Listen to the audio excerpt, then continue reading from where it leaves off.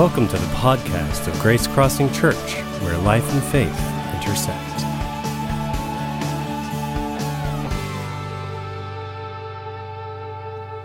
Trust you had a wonderful Christmas week.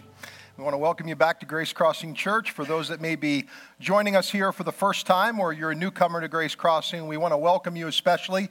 In the seat pocket in front of you, there's a connection card. If you'll take that card and complete it and drop it in one of our giving boxes or out at our connection center after our service this morning, we would love to just become aware that you're here and that you've joined us and give us a chance to be able to appropriately welcome you to Grace Crossing Church. Well, before we transition into our final message here on 'Tis the Season, let me just mention a couple of things. First of all, next week on Monday, January the 7th, we're going to have our first one prayer of the new year. And I want to encourage you to come and be a part of it with us. We had a couple of weeks ago, we gathered with all of our senior leadership, our board, our staff, our elder team, and we had 22 of us at a Christmas dinner, and we were just talking about all of the things that God had done in our lives in this past year, and what God had done in our lives here at Grace Crossing Church. And I think 3 or 4 different people alluded to the first one prayer that we had in 2018. Because the first one prayer, we did what we called one word. We came and we prayed that God would give us a word that would not only define our year, but would also direct us, that we could really focus on and concentrate on. And so when I began to hear that, I'd already planned to do the one word again in 2019. It was very affirming. And I just want to encourage you, if you weren't with us in 2018 for the one prayer, come and join us, the first one prayer of 2019, and let's come together and let God download a word into our hearts and into our spirits for this new year ahead, what God wants to do in our lives. It's going to be a really special time. We trust that you'll come and gather with us. Well, this morning we conclude a series, but next weekend we begin a brand new series.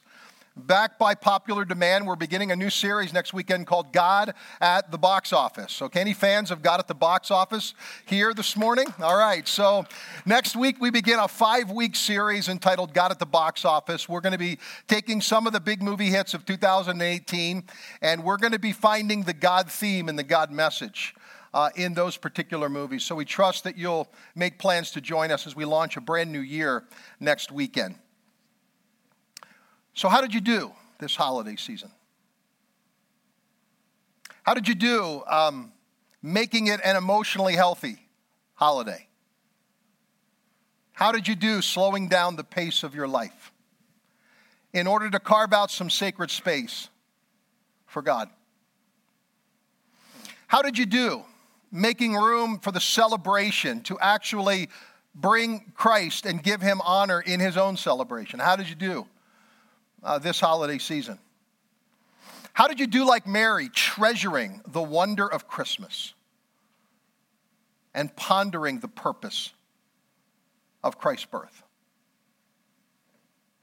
Well, I trust that you did well. And I trust that your stress level this holiday proved that you did well. Because it takes time, it takes effort for us to be able to remain emotionally healthy, especially during the chaos and the crazy of the holidays. Now, this morning we are concluding this series that we began on November the 18th, and we've journeyed through several major holidays in this series. In case you forgot, there are 2 more that we actually are going to have this week. New Year's Eve and New Year's Day.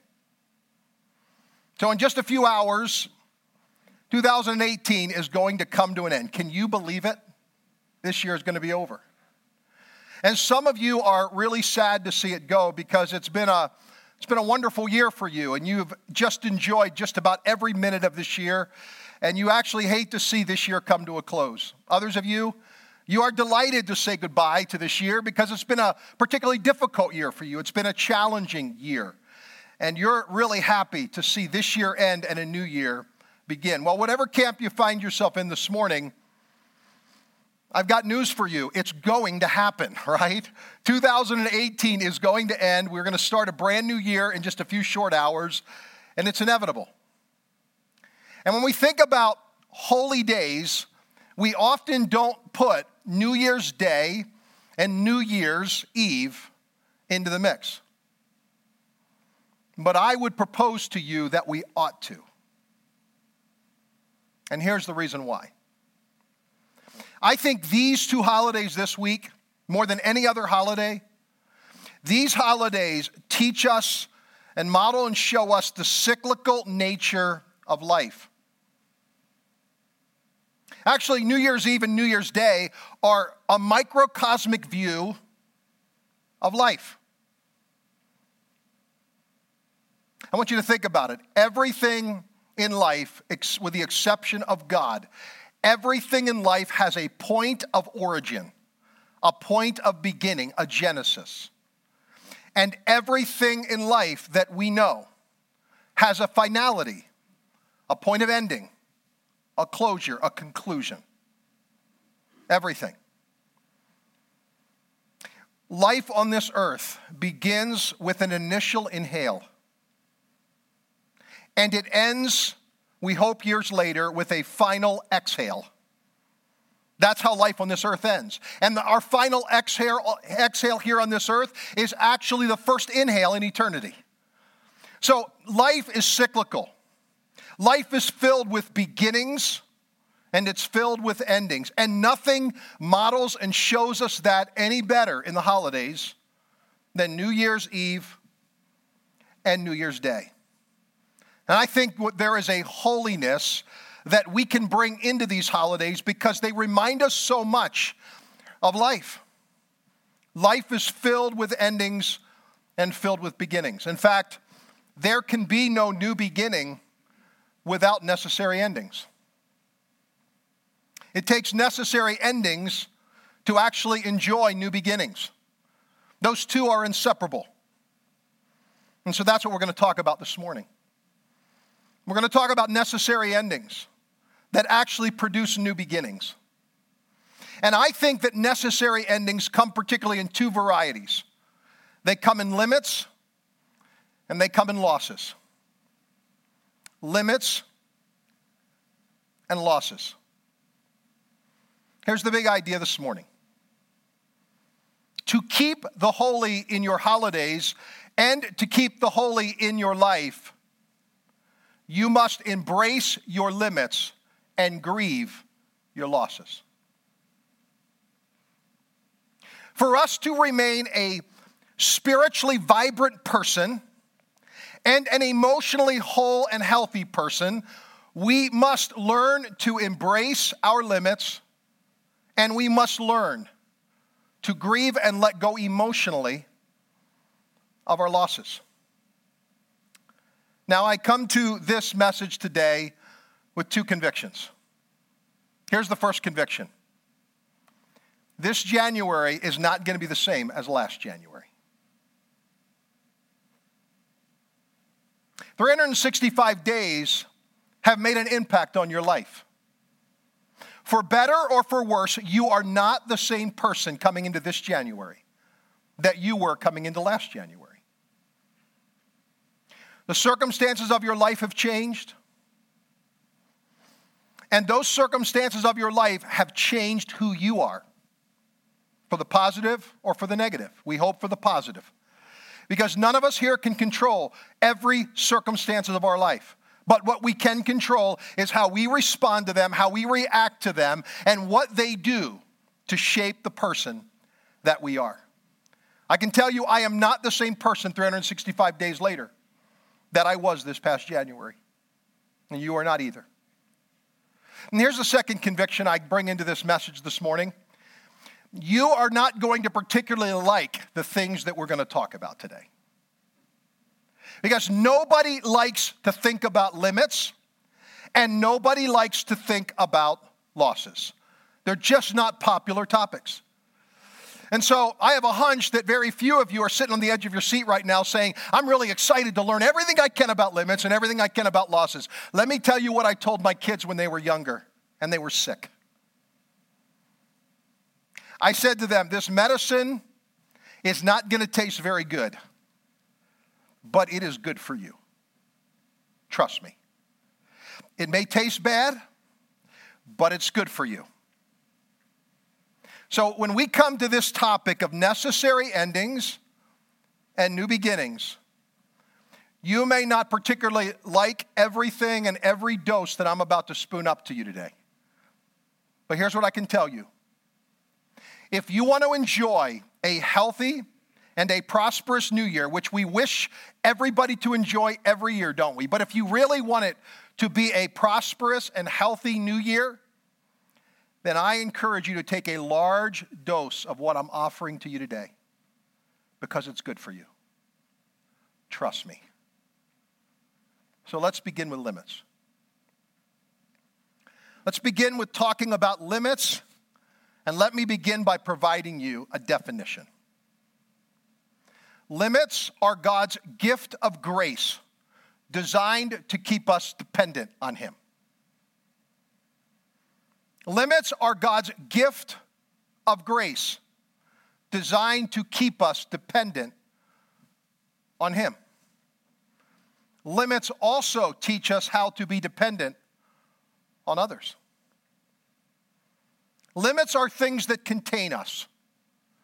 They are things that build boundaries in our life. They are things that put guardrails up, whether we like them or not, whether they are intended or unintended, chosen by design or by default. Limits have a way of containing us, and life is filled with them. If you're here this morning and you're unemployed, it's a limit. But if you are employed or self-employed, it's also a limit, isn't it? There is only so much you're able to do in your own freedom when you're working. And when you're self-employed, it carries its own level of limits. Poverty is a limit, but so is wealth. Just ask the richest person you know what life is like, and they'll tell you many times it's one of the loneliest lives that you live. Because it's really hard to trust people. It's really hard to move into real deep relationship with people. Yes, poverty is an incredible limit, but so is wealth. Your family of origin is a limit.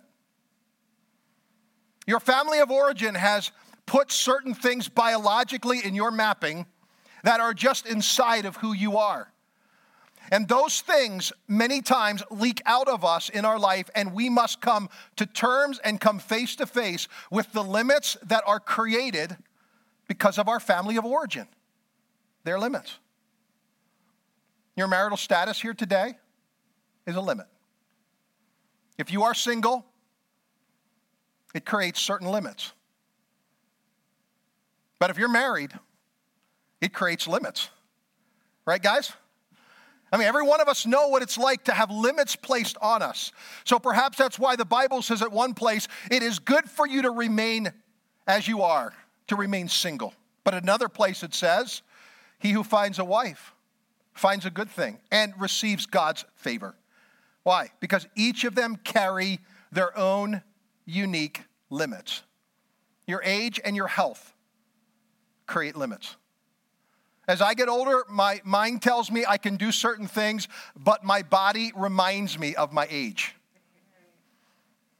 And my health actually keeps me from doing certain things, prevents me from doing things I would love to do, but my health is telling me it's probably not a good decision to do that. Creates limits. You see, life is filled with limits. You have them in your life, whether or not you acknowledge them. And if Christmas teaches us anything, Christmas actually teaches us that life is filled with limits. The incarnation is perhaps one of the greatest illustrations of limits that we've ever known. I want you to think about it. God leaves the glory and the light of heaven and comes to a sin-darkened world. It's a limit. The Son of God becomes an embryo. That's a limit. And then is carried for 9 months and is born to a virgin woman who's living in relative poverty. That's a limit. Jesus is born as an ethnic minority in a Roman majority culture. Limit. He's born into oppression and in subjugation to a government that hates them. Limit. Jesus as a child has to grow up and mature just like every other child. That's a limit. Jesus has to surrender himself to education and to learning the Jewish way of life. He had to grow and learn obedience from the things he suffers. That's a limit. The first 6 years of Jesus' life, he actually is displaced from his home and he lives as a refugee in Egypt. That's a limit. In every single way, God becomes man. And God models for us that life is filled with limits. Now, I don't know about you, but I have lived the lion's share of my life hating limits, resenting them. You see, I see limits as an affront to my life, an affront to my leadership, an affront to the way that I want to live my life. But God in his word gives us another picture, an alternate view of limits. The Bible gives us this view that limits are a gift of God's grace. A gift in disguise, but a gift nonetheless. So the next time that you are tempted to complain about what you don't have or to complain about what you can't do, let me just give you 3 ideas I want you to remind yourself of when it comes to the gift of God's grace in limits. Here's the first one. Limits are tests. When we have a limit, we are being tested. It's interesting when you follow the narrative of Jesus' life, he actually begins his public ministry at the age of 30 by being baptized by John the Baptist in the River Jordan. And while he is still dripping, his clothing is still dripping, coming out of the River Jordan, here's what the Bible says happens in Matthew chapter 4, verses 1 and 2. Then Jesus was led by the Spirit into the wilderness to be tempted by the devil. After fasting 40 days and 40 nights, he was hungry. Do you notice the limits that Jesus begins his public ministry with? Temptation, isolation, hunger. Those are all limits. And Jesus is led there to be tested in his limits. How will you do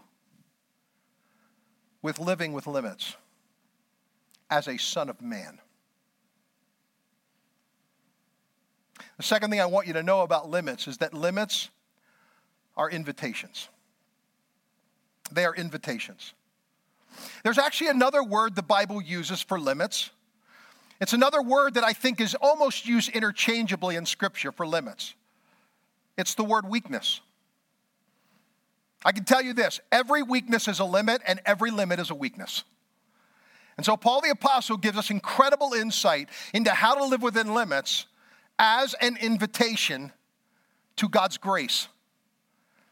Here's what he says in 2 Corinthians chapter 12, verses 7 through 10.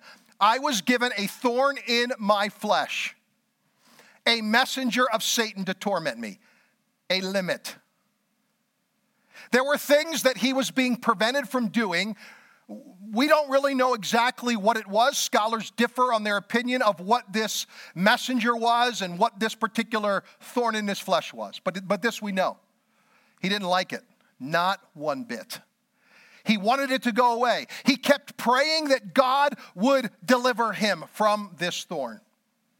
And here's what happened. 3 times I pleaded with the Lord to take it away from me. But he said to me, my grace is sufficient. It's enough for you. For my power is made perfect in weakness. You could take that word weakness and replace it with limit. God says, my grace is sufficient, is enough for you, for my power is made perfect in limits. Therefore, I will boast all the more gladly about my weaknesses, so that Christ's power may rest on me. When was the last time you bragged about your limits? Paul does. And then he says, that's why for Christ's sake, I delight in weaknesses and limits, in insults, in hardships, in persecution, in difficulties. For when I am weak, then I am strong. When I am weak, when I am limited, in that moment I find God's strength and God's grace is most alive and present and tangible. I can sense it. I can feel it. I experience it. Think about it. If we never had limits in our life, we would be God. And if we never had limits, we wouldn't need God. But because we have limits and weaknesses, we are dependent on Him. So the next time you're tempted to complain about what you don't have or what you can't do or some limit that is placed on your life, I encourage you to see limits as tests, as invitations, and thirdly, as doors of opportunity. Doors of opportunity.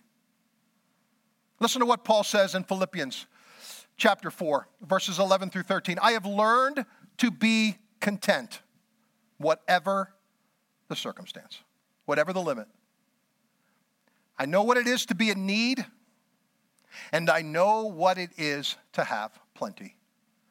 I have learned the secret of being content in any and every situation, whether well-fed or whether hungry, whether living in plenty or living in want.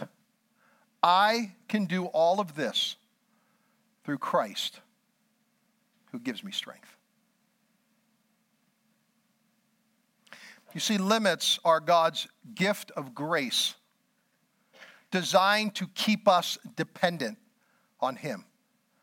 They may be gifts in disguise that we often do not see, but trust me, these are gifts from God's grace, designed to keep us fully tethered to Him and dependent on Him. So necessary endings come in the form of limits, often in our life. But they don't only come in the form of limits. Necessary endings also come in the form of losses. Now, Christmas time for me is a time that reminds me of loss. Some of you can actually identify with feeling loss at Christmas time.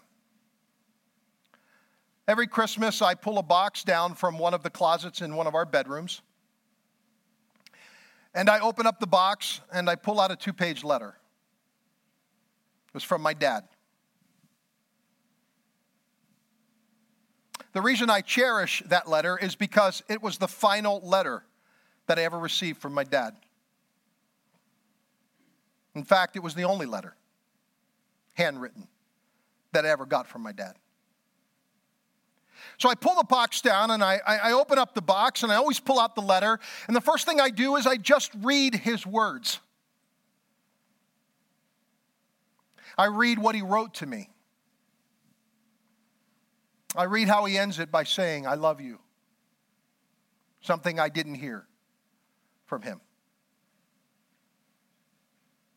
In that letter, there is something else that makes it special for me.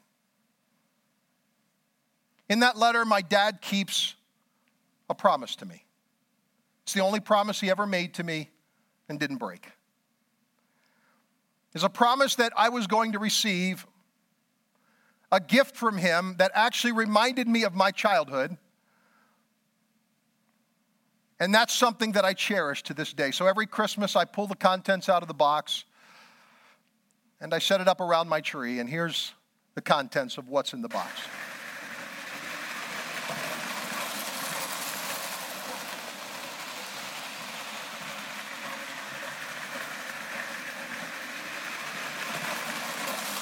Fully functioning Lionel train set. Actually, we got 2 of them from the 1940s. My dad was a huge Lionel train collector. So one of my fondest memories growing up as a kid was seeing that around my tree on Christmas morning. The first few years of my life, it's one of the very few memories I have of my dad. And I always remember at Christmas time that Christmas is also about loss. Because when you think about it, Jesus' life actually begins and it ends with loss. And the Bible actually teaches us in Philippians what Jesus actually does. Philippians chapter 2, verses 6 through 8. This, by the way, is the gospel message in a succinct form. Though he was God, he did not think of equality with God as something to cling to. Instead, he gave up his divine privileges. He took the humble position of a slave and was born as a human being. When he appeared in human form, he humbled himself in obedience to God, and he died a criminal's death on a cross. Jesus, at the incarnation, leaves his place in heaven, comes to our place, and invites us to go to his place. That's the incarnation. Jesus begins his life with a loss. He gives up willingly his privileges of heaven, everything that was afforded to him. He actually comes and takes the humble position of a slave. That's the word used in the original. It's not servant, it's slave. He becomes enslaved to this thing we call life. And then in the crucifixion, what happens? He loses everything again. He loses his own reputation. He loses his own life. He dies on a cross as a criminal at the end of his life. And why does he give up and lose his life? So that we could gain it. His loss was truly our gain. But we know the story. It doesn't end there. 3 days after a necessary ending, there is a new beginning. It's called the resurrection. So what Jesus comes to do in a necessary ending, in a loss, he now makes available for us this new life, this abundant life, this overflowing eternal life that comes because of the resurrection. And here's the deal. If we're honest with ourselves, all of us love the new beginning of the resurrection, but we hate the crucifixion. For us. In other words, we're a lot like what Paul talks about in Philippians chapter 3 when he says this. Philippians chapter 3, 10 and 11. I want to know Christ, and I want to experience the mighty power that raised him from the dead. How many of you say, yes, sign me up for that? That's great. I absolutely want to know the power that could raise a dead person back to life. That sounds so exciting, doesn't it? But then he goes on, I want to suffer with him, sharing in his death, so that one way or another I will experience the resurrection from the dead. Here's what Paul's saying. If you want to know the mighty power of the resurrection, you've got to know the pain of the crucifixion. If you want to experience new life, if you want to experience a new beginning, it's going to have to come on the heels of a necessary ending. You're going to have to feel loss at a really deep heart level. Painful. Now, I'll be honest with you. I've always seen loss in my life as a necessary evil. And I mistakenly thought that loss actually made me less. Loss made me somehow smaller. But I no longer believe that. I've come to realize in my own journey through emotional healthy spirituality and embracing the incredible principles of bringing Jesus into every area of my life. Here's what I've learned. I've learned that loss does not shrink you. Loss enlarges you. So let me give you a definition for loss. Losses are God's gift of growth, designed to enlarge your life. They don't make you smaller. They don't dwarf you. They actually expand you and enlarge you. And I think they do it in three ways. I think, like Jesus, losses enlarge our soul. When we lose something, it does something to us, to the soul of us, the real us, that actually doesn't shrink our soul. It actually makes it, like Jesus, larger. Here's what Isaiah prophesies about Jesus in Isaiah 53. He, Jesus, was despised and rejected by men. Now notice this, a man of sorrows, acquainted with grief. How did Jesus become a man of sorrows? He felt deep sadness. How did Jesus become acquainted with grief? He grieved a lot. That's the only way you become known as a person of sorrows and a person of grief. And most of us don't want to be known like Jesus as that. But notice what it goes on to say. Surely he has borne our griefs and has carried our sorrows. How could he do that? He could only do that because he experienced them himself. Jesus comes to earth and his soul is enlarged through the sorrow and the grief that he endures. And as a result, he not only identifies with ours, but he carries ours. He comes right alongside of us. He bears it up under the weight of himself so that we are not walking through it alone. So like Jesus, losses enlarge our soul. They secondly enlarge our character. They enlarge our character. Listen to what James says. James chapter 1, verses 2 through 4. Consider it pure joy, brothers and sisters, whenever you face trials of many kinds, because you know that the testing of your faith produces perseverance. Let perseverance finish its work, so that you may be mature and complete, not lacking anything. How do you become a whole self? How do you and I become solid selves? We do it by enduring the losses and the hardships and the difficulties of life because they create perseverance, which actually enlarges our character, makes us a person who is worthy of emulating here on this earth.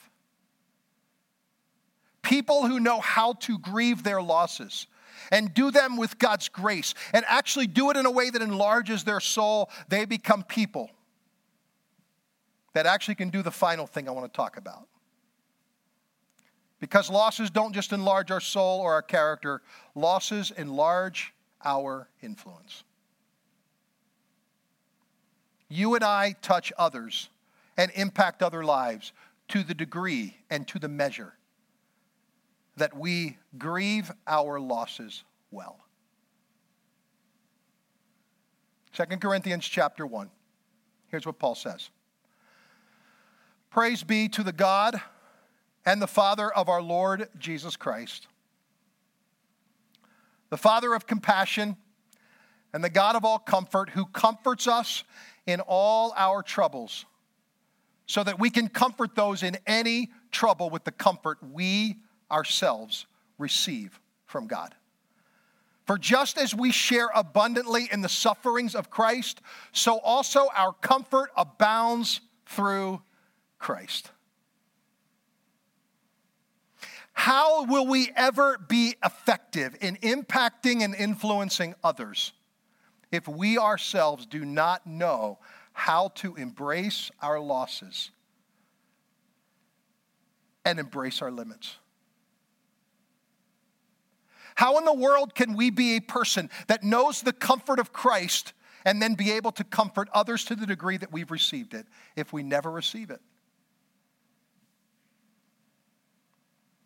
I want you to know this morning that at the end of this year, as we open a brand new year, you are carrying some new limits into this year. And you have had to grieve, no doubt, some losses in this past year. And I think it's important for every single one of us here to actually bring God into the mix when we're thinking about limits and we're thinking about losses, and invite Him to actually do what only He can do by His Spirit. And that is help us to grow, because limits are a gift of God's grace designed to keep us dependent on Him, and losses are a gift of God's growth designed to enlarge our life. They do not make us smaller. They make us larger. Thanks for listening. To learn more about Grace Crossing Church, including service times and directions, check us out on the web at www.gracecrossingchurch.net. We hope to see you at one of our upcoming weekend worship gatherings. Have a great day.